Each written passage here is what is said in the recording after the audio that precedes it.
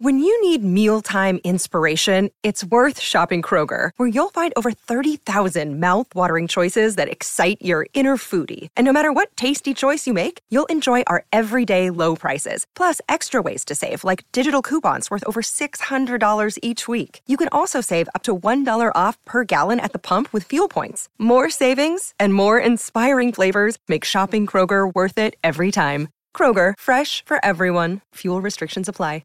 Start spreading the news. I'm leaving today. I want to be a part of it. New York, New York. Yeah, old Blue Eyes himself in New York, and that's where it's all happening golf-wise this week at the Oak Hills Country Club. It looks to be absolutely fantastic as well. Good timing for the game of golf, because despite the bickering and undermining which has been between the administrators and some players of late, the world's best are in red-hot form leading into the PGA Championship, major number 2 for the year. One of golf's really good guys, Jason Day, capped off some strong and promising form after his win at the A&T Byron Nelson. Meanwhile, across country fellow Aussie Cam Smith was in a playoff on the Live Tour with Dustin Johnson, who made the big putts when it counted to get back in the winner's circle himself. Interesting to note that Dustin Johnson, having won, dropped his official world golf rankings because Live performances don't count. They've dropped to 82, in danger of falling out of the top 100. Well, bloke who's all over that, and everything leading into the PGA Championship is a very good friend of the show, David Bieleski, and he joins us again this morning. David, good morning to you. Good morning, Smithy. How are you doing? I'm doing really well. I look forward to this championship at Oak Hill. Fourth time they hosted the event, defending champion Justin Thomas. Tell us a wee bit about Oak Hill. Who does it suit? Yeah, it is interesting because it's a course that's hosted multiple major championships in the US Amateur, and it's hosted the PGA Championship before. But I do think that this is going to be a completely different test to what we've seen in recent times. It's undergone an extensive restoration to really return it back to the original Donald Ross design that we saw, and it's kind of similar to what we experienced at Southern Hills last year in terms of the fact the course has been completely redone to try and restore what was the original design of the architect. So previously, this course was just littered with multiple thousands of trees, and it really became a test for a lot of players, and I think we saw that in the last iteration with Jason Duffner and Jim Furyk towards the top of the leaderboard. And as part of the restoration, they've removed a large number of the trees. They've redone all the greens. They've redone all the bunkering. The rough looks incredibly penal, so it's probably, from my eyes, more likely to play as akin to a Bethpage Black or a Wingfoot, where you know if you're not going to be accurate off the tee, you best be long. Right. Okay. Let's look at who that suits then in terms of what you're thinking, because we're looking at dimensions now. It's a par 70. Very different, as you say, from 10 years ago. There's 3 new holes. A lot of these golfers will be playing it for the first time now in their practice rounds. 7,394 yards. Who does these dimensions suit in your thinking? Yeah, for me, it looks like it's just going to be a very, very stern test golf tee to green. I think we're going to see pretty high scoring overall. Even if you're finding the fairway off the tee, you're going to be left with a disproportionate number of approach shots over 200 yards. And then around the greens, you've got bunkering almost sort of like link-style bunkering with heavy undulations, depending where you're placed in the bunker. They're not going to be bailout areas for these golfers whatsoever. And then the greens themselves, some of them are as narrow as 12 yards, and then as wide as 35 yards. So that makes for the players and for the course organisers some really interesting options in terms of where they place those pins to really provide a test for the best in the game. So for me, I think you're just going to have to look towards the top of the leaderboard initially. There's very few golfers, in my opinion, who are going to be able to stand up to this test. Rory McIlroy is obviously a member here at Rochester, and I think that having a bit of course knowledge may be a benefit, having been able to play this course over the last few years and being a member around here. I think that's going to be beneficial to him. He's one of the strongest drivers in the game as well. He's long off the tee, but he's also very, very accurate. We haven't seen the best of Rory lately, so I think that may see him being missed a little bit in terms of the market. John Rahm and Scotty Scheffler, though, they're playing on another level towards to the whole field at the moment as well. So I think those are the big names, and I'd expect them to be shining towards the top of the leaderboard. We may get a few surprises in there. We always do at these sort of tournaments, but in terms of that aspect, I do think that we're going to see the cream rise to the top of this one. It's interesting, because it is a par 70, of course, there's only 2 par 5s. Now, traditionally, if you look at the Masters, if you look at some of these PGA events, they monster the par 5s with their distance, some of these pros. Of course, with only 2 opportunities in every round, that makes it, as you say, a lot more target-type golf as opposed to distance.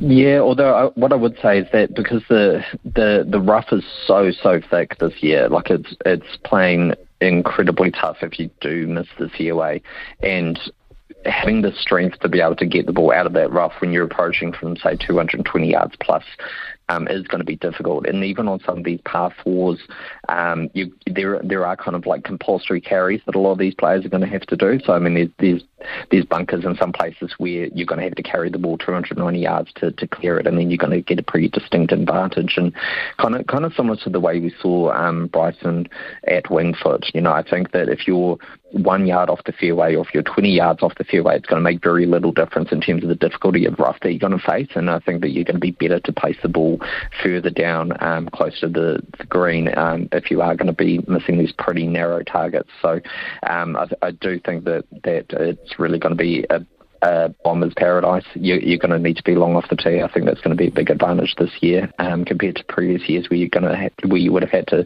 perhaps have been a bit more positional. Right, let's look at some of the other players. You mentioned Rahm and Scheffler, and of course they just got that big match temperament. There's no doubt about that. Scheffler had an opportunity to win the Byron Nelson and faded in the last round. Do you make much out of that going forward? He did, yeah. Look, I think he actually really faded in the third round. That was really the one that did him in. I mean, he shot a 71, I believe, in the third round last week, and on a course as easy as Craig Ranch, where it's really just a birdie fiesta. I mean, the third round played 3 under par, and he shot even par. So that was really where it put pay to his chances. I mean, he still shot 5 under in the final round, which wasn't absolutely dreadful by any means. It was just the case of in the birdie fest where it sort of became a bit of a putting contest across those last 2 rounds. It put him in a position where he had to go out and try and shoot a 62, which is, incredibly difficult to just do on command. So, look, I think for Scheffler, what we've seen from him is just incredible consistency tee to green. His approach playing ball striking is on par with John Rahm in the best of the world at the moment, and that's going to go a long, long way. Where he really lost strokes was in the putting department. He was just even to the field in terms of putting. So to only finish three shots off Jason Day last week and not be gaining any strokes with the putter actually is very promising, because if he can find any sort of semblance of form with the putter, which we know he's akin to do, then I think he's a very good chance. These are now being changed to pure bent grass greens as well, so the same sort of grass type that you'd see at Augusta, and we've seen what Scheffler's been able to do on that grass type before. All right, Jordan Spieth heading for a career slam. He needs this one. What chance? Very little, I think. I'd be surprised, to be honest, if he plays. He did suffer a wrist injury, and that's been pretty well documented. So he sort of said in his release that he was experiencing severe pain in his wrist, that he was week to week, and so those were sort of key phrases I picked out of his press release, that when you're starting to say week to week rather than day to day and using the word severe and pain, that's all red flags for me. So I think unfortunately, because he's been in great form this year, and it could have been a really good opportunity for him. I think that just given those injury concerns, I'm a little worried about how he may perform. Terrific form for Jason Day. I mean, it looked as if a win wasn't too far away because he's been so consistent in most of the tournaments he's played in. He wins the Byron Nelson. He's the 2015 champion of this event. Any chance? Yeah, I think Jason Day's got a great opportunity to go back to back. You know, it's funny because golf is one of those rare sports where you win the week before and people start looking at it and going like, oh, can he really win the next tournament the next week? It's kind of almost a reverse psychology, as if Jason Day had finished sort of third last week, we'd almost give him more chance of winning the week after, which is just quite strange. But look, Jason Day is one of 6 players that over the last 6 months has gained over 2 strokes on average per round in the last 6 months to the rest of the PGA tours. So he really is playing at a level within the top 10 of the world at the moment, and so it was no surprise to see him get the victory last week at all. He's kind of been trending, and I mentioned that to you a couple of weeks ago. In terms of listed players, I thought Jason Day had a very, very good chance. So, yeah, look, it was no surprise to get him to win. It was obviously an emotional comeback for him, and it was really pleasing to see, you know, sort of become a more popular hero as a result of the struggles he's had over the last few years. And what we're really seeing with Jason Day, which has been really promising, is that even when he was going through his incredibly hot stretch in 2015, 2016, when he was number 1 in the world, you know, a lot of that was to do with his short game. A lot of it was to do with his chipping and his putting. And the weakest part of his game was his approach play, which when you're competing at that kind of level, is very, very hard to maintain at that sort of standard. So he's obviously suffered back injuries, taken a long time to recover, and reinvented his swing totally with his coach. And as he's done that, his approach play has really, really improved to a level that it's one of the best in the game now, and that's incredibly promising. That was one of the key signs that I saw in terms of the turnaround of his form, especially in the fall of last year for the US season. So, I think he's a very, very good chance. His driving's still long enough to get the job done. He's very accurate, but his long irons in particular are very, very impressive, which I think is going to be a real asset for him around this course. David Bieleski is with us, folks. You can get to David at Deep Dive Golf on Twitter. This man knows exactly what he's talking about. He does his homework and he tips out some relatively good numbers as well, I think it's fair to say, in our time of knowing him. David, of interest to me also, Patrick Cantlay, Xander Schauffele. I look at Xander Schauffele and I just wonder, has he really got the means? When I mean the means, does he have it mentally tough going down the stretch? I look at his body language and I think to myself sometimes, I hesitate to use the word insipid, but he just doesn't look as strong as some. Yeah, it's a struggle with Xander, isn't it? Because he's had this very, very strange career. I mean, his last 6 tournaments, he's finished 2nd, 4th, 4th, 10th at the Masters. He was in the quarterfinals of the match play, and then 19th at the Players' Championship. So by all means, you look at those results and you just think, wow, this is golf who's trending. He's got a great chance. He's consistently performing at these really high-profile events, but he just always struggles to get it done down the stretch. And we saw it turn a little bit last year. 4 victories in pretty close succession. So he won the Scottish Open, the Travellers' Championship. He won the Zurich Classic with Patrick Cantlay, and then he won the John McManus Pro-Am, which essentially is this incredibly strong field, even though it's a Pro-Am amateur event. Yeah, it is baffling that the mental side for Xander doesn't seem like he's got that sort of killer instinct that you perhaps need at some of these tournaments. But what I would say with Xander is that he perhaps prefers a sterner test of like this that we're going to see this week, where it is an all-round tested game, where it is going to play a bit more difficult. I think that he's going to perform better at that sort of spot. I share those same concerns that you do, whether he really has the mettle going down the stretch under pressure to get the job done. Look, maybe this is the moment he breaks out. He's got plenty of top 10s and other majors around the world. So, if he does get the job done, all power to him, and you might see him rattle off a few in quick succession if he ever does do that.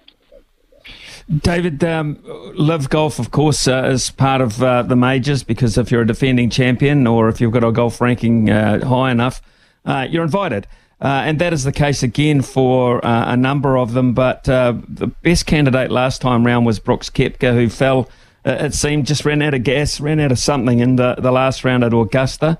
How do you see a live golfer possibly in this event? Yeah, again, it's very, very tough to see what sort of form they're in because we just get so little statistics out of the Live Golf League. They've just really not put any time or effort into recording what's happening out there on the golf course. I do think Koepka's a reasonable chance. Again, we know his ability to turn up at these majors, and as I said, if this is going to play kind of similar to Page Black, well, that's actually the majors that Brooks Koepka won. So I think that he's a reasonable chance. I think Dustin Johnson coming in also has the credentials to win this type of tournament. He's plenty long off the tee and he's great with his long irons as well. Again, it's just very, very hard to gauge how they're going to do in those pressure tournaments. So I do expect, again, that we're going to see a few of them towards the top of the leaderboard. They essentially have to, because this is one of the best opportunities that they have to earn world ranking points at the moment. So performing at this sort of event not only is the incentive in major, but one to kind of stick it to the PGA Tour and a chance to earn some live golf, some world golf points, so that they can actually stay relevant and keep competing in these type of events. Have you got we've got to go to your website to get the real gen, obviously, at Deep Dive Golf. But have you got a Smoky? Is there a Kiwi amongst your Smokies too in the field? Look, I think that Ryan Fox has got a decent chance because we know that he's plenty long off the tee and his approach play is fantastic. So we know that he's got some of those credentials that are going to be key around here, and I think he's worth a flutter at some of those longer prices. But I'll go back to the winner that we took 2 weeks ago, which was Wyndham Clark. So we gave him away at 75-1 when he got the job done over at the Wells Fargo Championship, and I think that he's another roughie that you can still get at 80-1 here. He's plenty long off the tee. His approach plays improved a lot, and he's got a very, very good short game. So I think in terms of a long shot, he'll be one of the leading lights to see. I think Tony Finau's a very, very good chance as well. I think it's only a matter of time before we see him get the job done at a major as well. Well, David, it's always fantastic. We love chatting to you prior to any golfing event, but the majors in particular. So this weekend, compulsive viewing on Sky Television will be the PGA Championship. It makes it just that little bit much more fun if you have just a little flutter on it over a period of time. David, thank you very much for your guidance again this morning. We'll catch up again very shortly as these majors start to roll around a bit more quickly. Cheers, man. Thank you. Thanks, Mindy. Have a good one.